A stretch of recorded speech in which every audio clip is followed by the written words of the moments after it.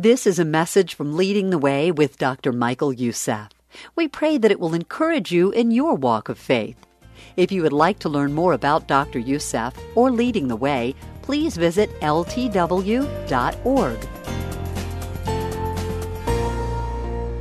Perhaps there is no word in the English language that has been more tortured and more twisted. Perhaps there's not another word in the English language that has been more distorted and deformed. Perhaps there's not a word in the English language that has been more muddied and misunderstood and misconstrued and misinterpreted and even perverted like the word love. And the truth is that on a daily basis, at least in my lifetime, as I look on a continuous basis, I see the truth about love seem to kind of get deeper and deeper every day, being buried in the avalanche of selfishness and confusion. I don't think I have to tell you this, but I'm telling you the obvious. Whenever Hollywood uses the term love in their movies, 99% of the times, well, I was going to say 99.9%, and I want to be charitable, just in case. There's a 1% somewhere. 99% of the times, it is used in terms of selfish ends. And so, when the guy says to the gal, I love you, I need you, I can't live without you, what is he saying? He's saying, I love me, and I want you to love me. It's like the wife that went to the pastor and was talking about the problems she's having with her husband, and she began to talk about some of the problems and the troubles, and he said, finally said, look, if you can summarize it in a sentence, what would it be? She said, very simple.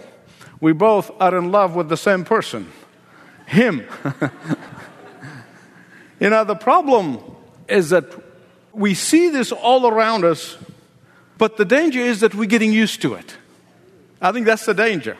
In fact, last week I was talking to one of my colleagues who shall remain nameless, because I promised him I will not give away his name.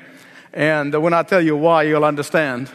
I was telling him that I'm doing this series of messages, The Truth About Love. He said, oh yeah. He said, I was watching this television show called The Bachelor. He said, I was watching this incredible show. He said, the man apparently got a bunch of women, and he's got to choose one of all these women, and he eliminates them as he goes along. And he said the first one that got eliminated was sobbing. And the person, I guess, was asking her, why are you crying so much? She said, I just love him very much. He just met her 4 minutes ago. Mind-boggling as this is, I tell you, I become deeply concerned even about the next generation. Because I'm concerned about this generation, but I'm concerned about the next generation. I wonder what it's going to be like for them. If it is bad now, what's it going to be like then? How is it going to affect them as they steadily feed upon this diet of confusion and a steady diet of this type of distortion about the real meaning of love? I just worry. Unless Jesus comes back or He sends us a revival that sweeps across the land. Either one. May the Lord hear our prayers. But you know what? I can tell you that believers are not immune to this kind of confusion. They are not immune to this type of distortion. This distortion of the real meaning of love. Because if we keep feeding on this stuff, sooner or later, we're going to begin to view love as distorted as they do. Sooner or later, we're going to believe that if God really loves me, then He should do what I ask Him to do. Sooner or later, this type of distortion is going to permeate Christian homes and even Christian churches. Sooner or later, this distorted and selfish view of love is going to permeate every aspect of our lives. Today, in fact, There are very few people who really understand, who really, really comprehend what biblical love is all about, what sacrificial love is all about. They really, really do. Many people today think love is just having that kind of warm affection or even romance or desire. And they're just totally confused. In fact, I remember many years ago, a young woman came to me and she said, I've been dating this guy and he told me last week, he said, if you do not marry me, I'm going to kill myself. And she's carrying this huge guilt.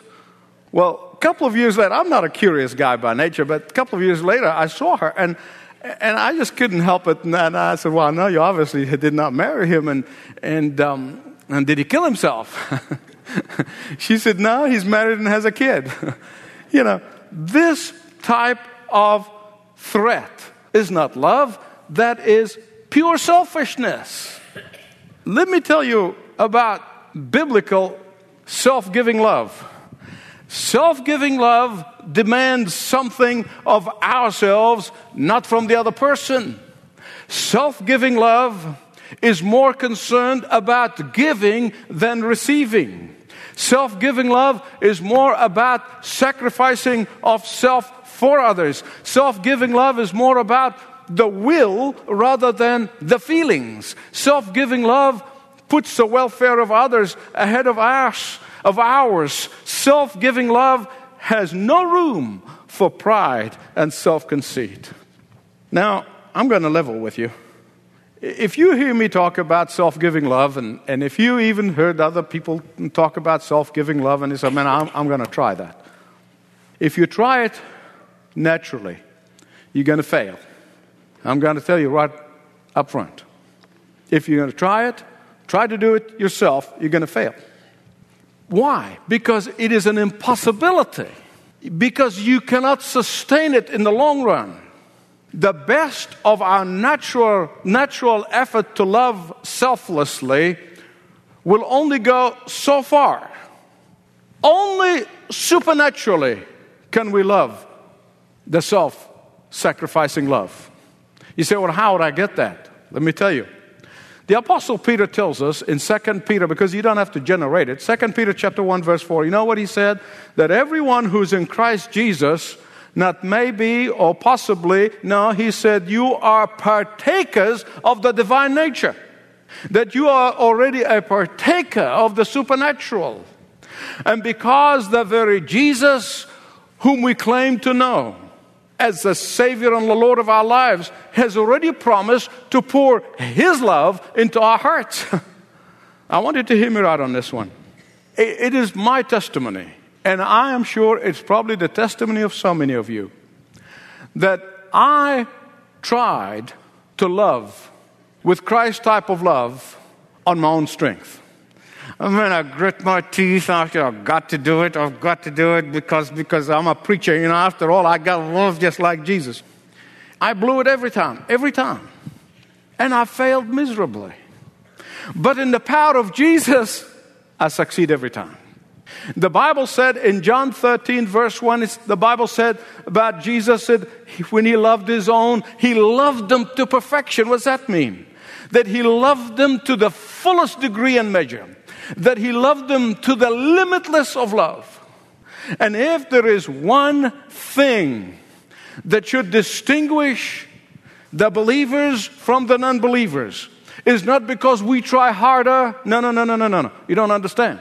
If there's one thing that distinguishes between those who know Jesus Christ and love Jesus Christ and those who do not, it should be that selfless, God-given love. Listen again, John 13, 34 and 35. Here's Jesus speaking. A new commandment I give to you. Love one another. As I have loved you, so you love one another. By this, all men will know that you're my disciples. What is this? Preaching?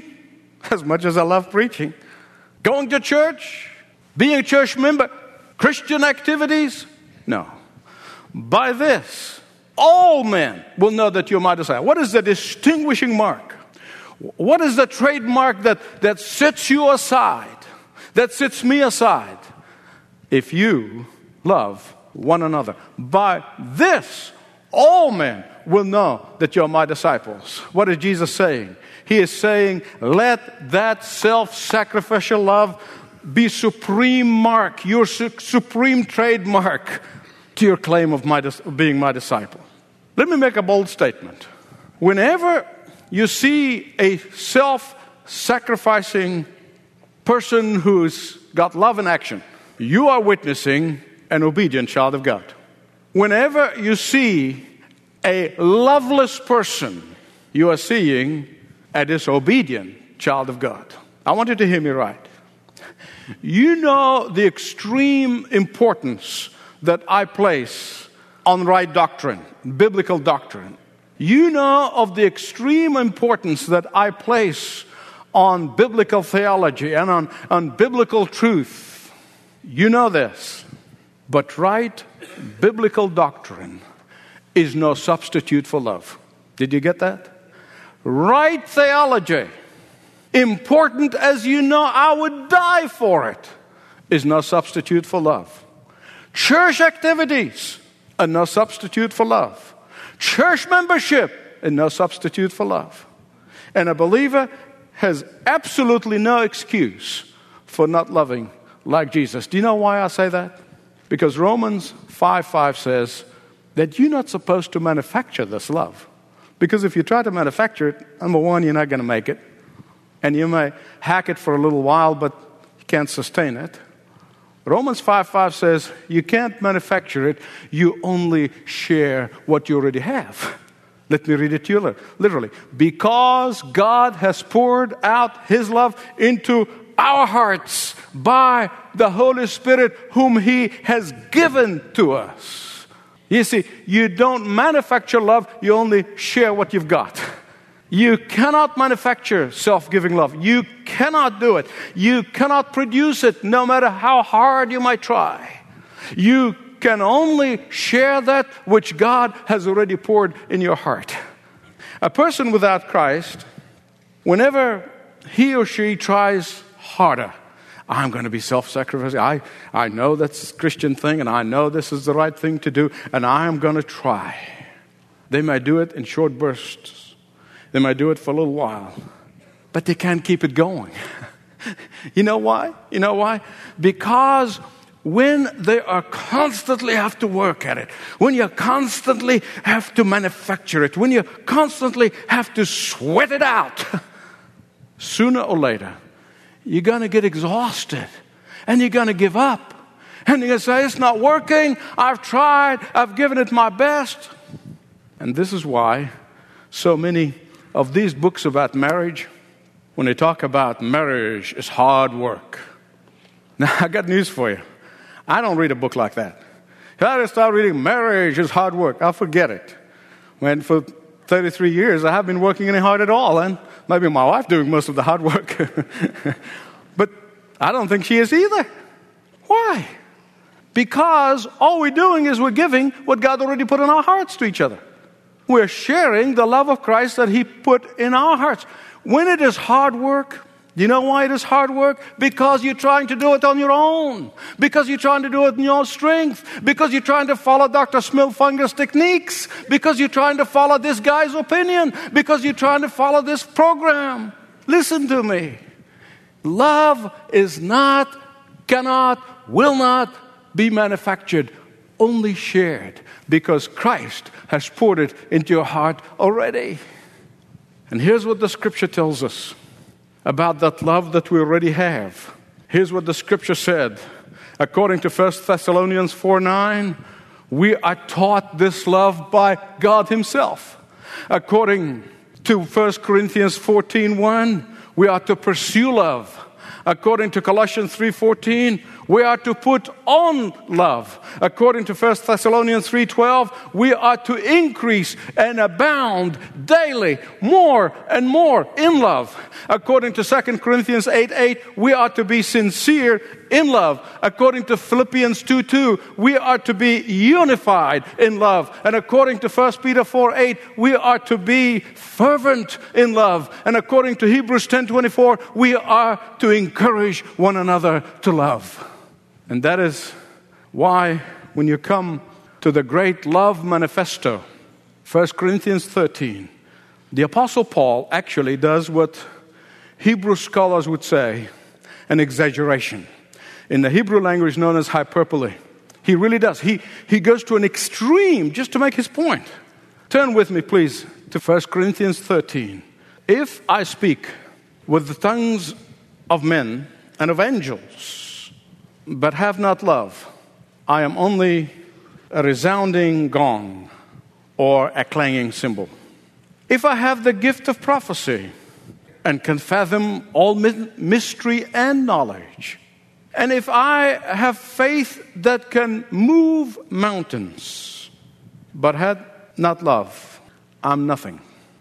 If I give all my possessions to the poor and surrender my body to the flames, but have not love, I gain nothing. 3 things in those 3 verses that the Apostle Paul wants every believer to understand and to take to heart and to practice. First, he's saying that eloquence is no substitute for love. Secondly, he's saying expertise is no substitute for love.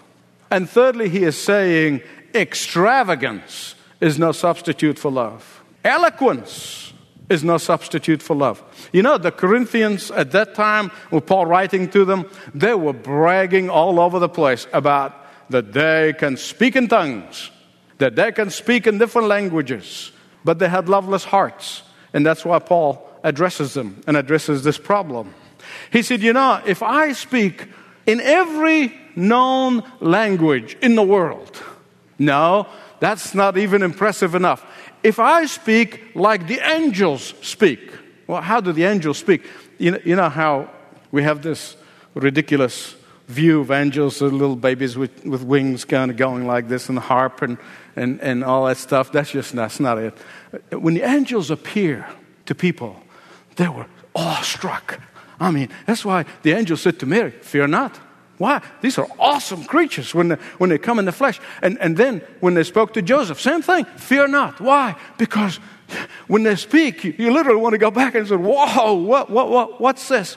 And Paul said, if I have this kind of power that when I speak, people say, whoa, listen to this guy. I mean, he is incredible.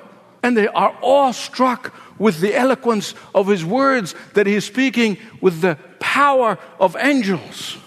He said, if I've got all of that and have no love, it means nothing. I'm just going to sound like a bunch of noise. Beloved, I want you to hear me right. The best of our witnessing, the best of our evangelistic techniques, the best of our teaching and preaching, the best of our instructing of our children, the best of our programs, the best of our abilities, if they are not motivated by love, according to the Word of God, it's nothing. They're going to come out like a bunch of noise.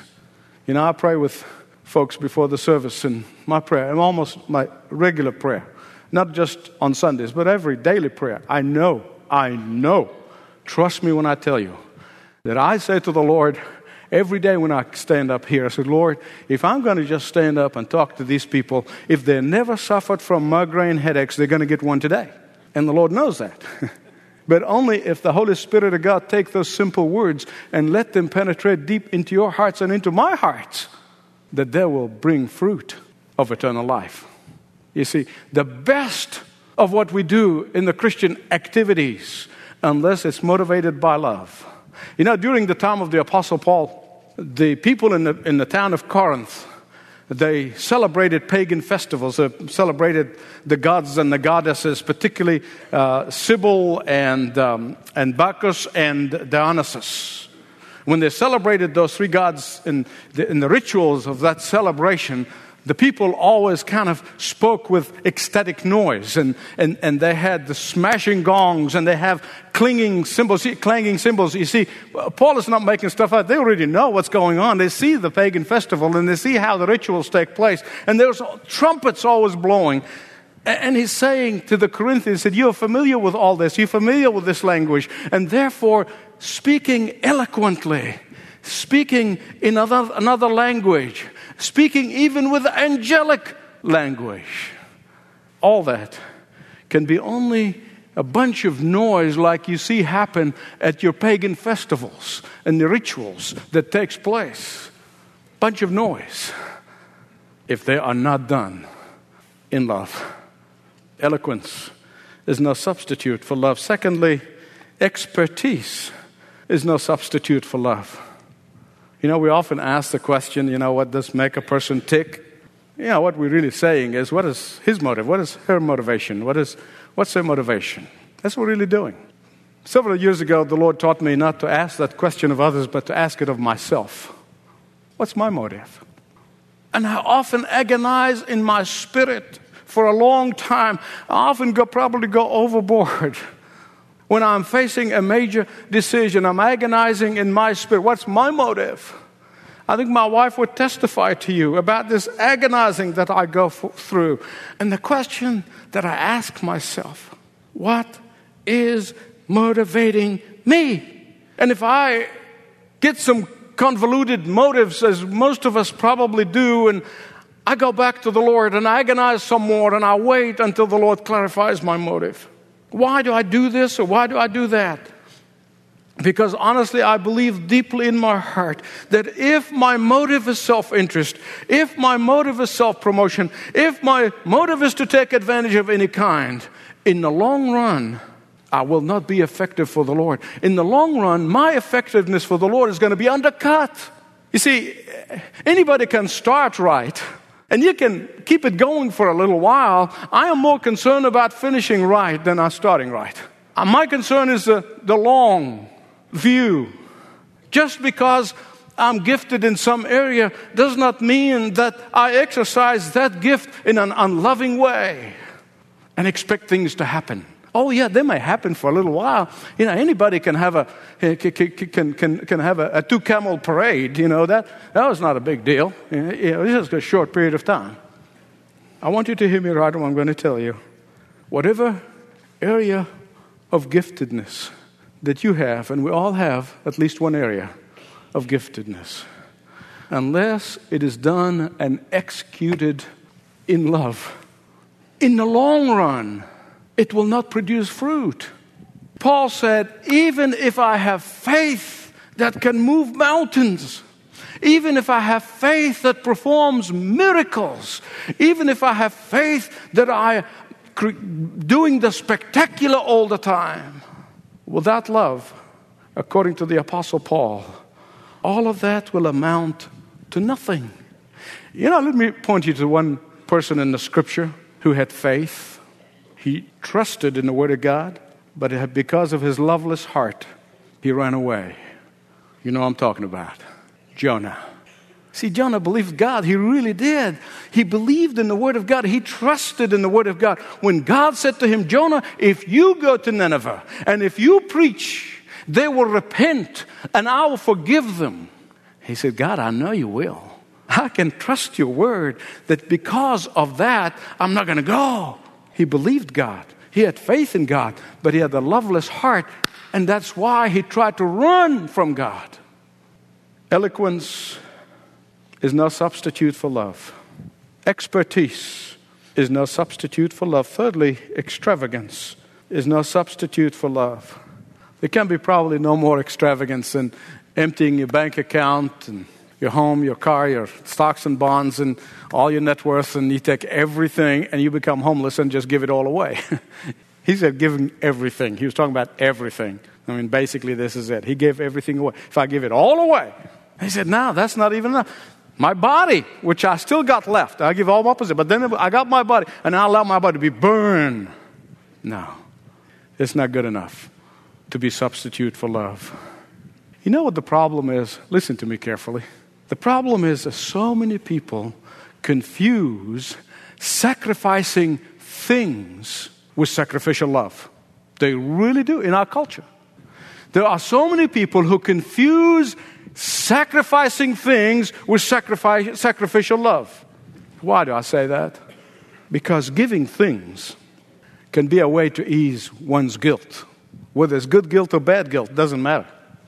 Beloved, I want to tell you something, and it took me a long time to really understand this. The greatest gift that you can give someone is yourself. Men, there are many of us. We find it a lot easier to just pay for things, buy things for our kids, buy things for our wives, buy things. But what they want, Dad, is you. Is you. You know, throughout history, there have been so many groups and so many individuals, read it in history, who have tried to practice self-denial. They've tried to practice self-humiliation. They've tried to practice self-affliction even. Still today. But without love, all of these things are anything but selflessness. Why? Because the real focus of these, what I consider them to be pagan practices, the focus is not God, and the focus is not others, the focus is self. Giving that is not done out of love for God and for others is of little value as far as God is concerned. Paul said, if I deliver my body to be burnt, but have not love, it profits me nothing. You know, you hear people say, oh, I'll die for you, I'll die for you. Now, you know what's harder than dying for someone? Is living for someone. Is dying to self. It's much harder to live for Jesus than to die. It's much harder to live for somebody else than to die. It's much harder to die to your ideas and your opinion and your way. This last week, I was having lunch with a group of some of our members. In the middle of the conversation, one person said, you have no idea the incredible amount of quiet, loving ministries that is going on among your members. I said, I couldn't agree more. There is no way on God's earth that I would know even 10% of what goes on. There is no way. I may not know the 1,000 ways of which this body is practicing sacrificial love, but I know this. One of the main reasons why God has blessed this church is because of self-sacrificing love that is exercised by so many of you in His body. And so what I want to say to you is keep on keeping on. Keep on keeping on. The Apostle Paul in 1 Corinthians 15:58, he said, God is the one who's watching you, and God is the one who's going to reward your labor. But I wonder in my spirit, if there may be some people here, someone here today, who would say, Michael, you're right. I've really tried to do this sacrificial love on my own. I tried to do it on my strength. I got this program and I got that program and I really tried hard, but I'm finding myself failing all the time. Today, very simply say, Lord Jesus Christ, you promised when I invite you to love others through me and in me. Will you do that? And then ask Him again tomorrow morning, and then every day. And you will experience it. You'll see it. I'm testifying to it. Many of you would.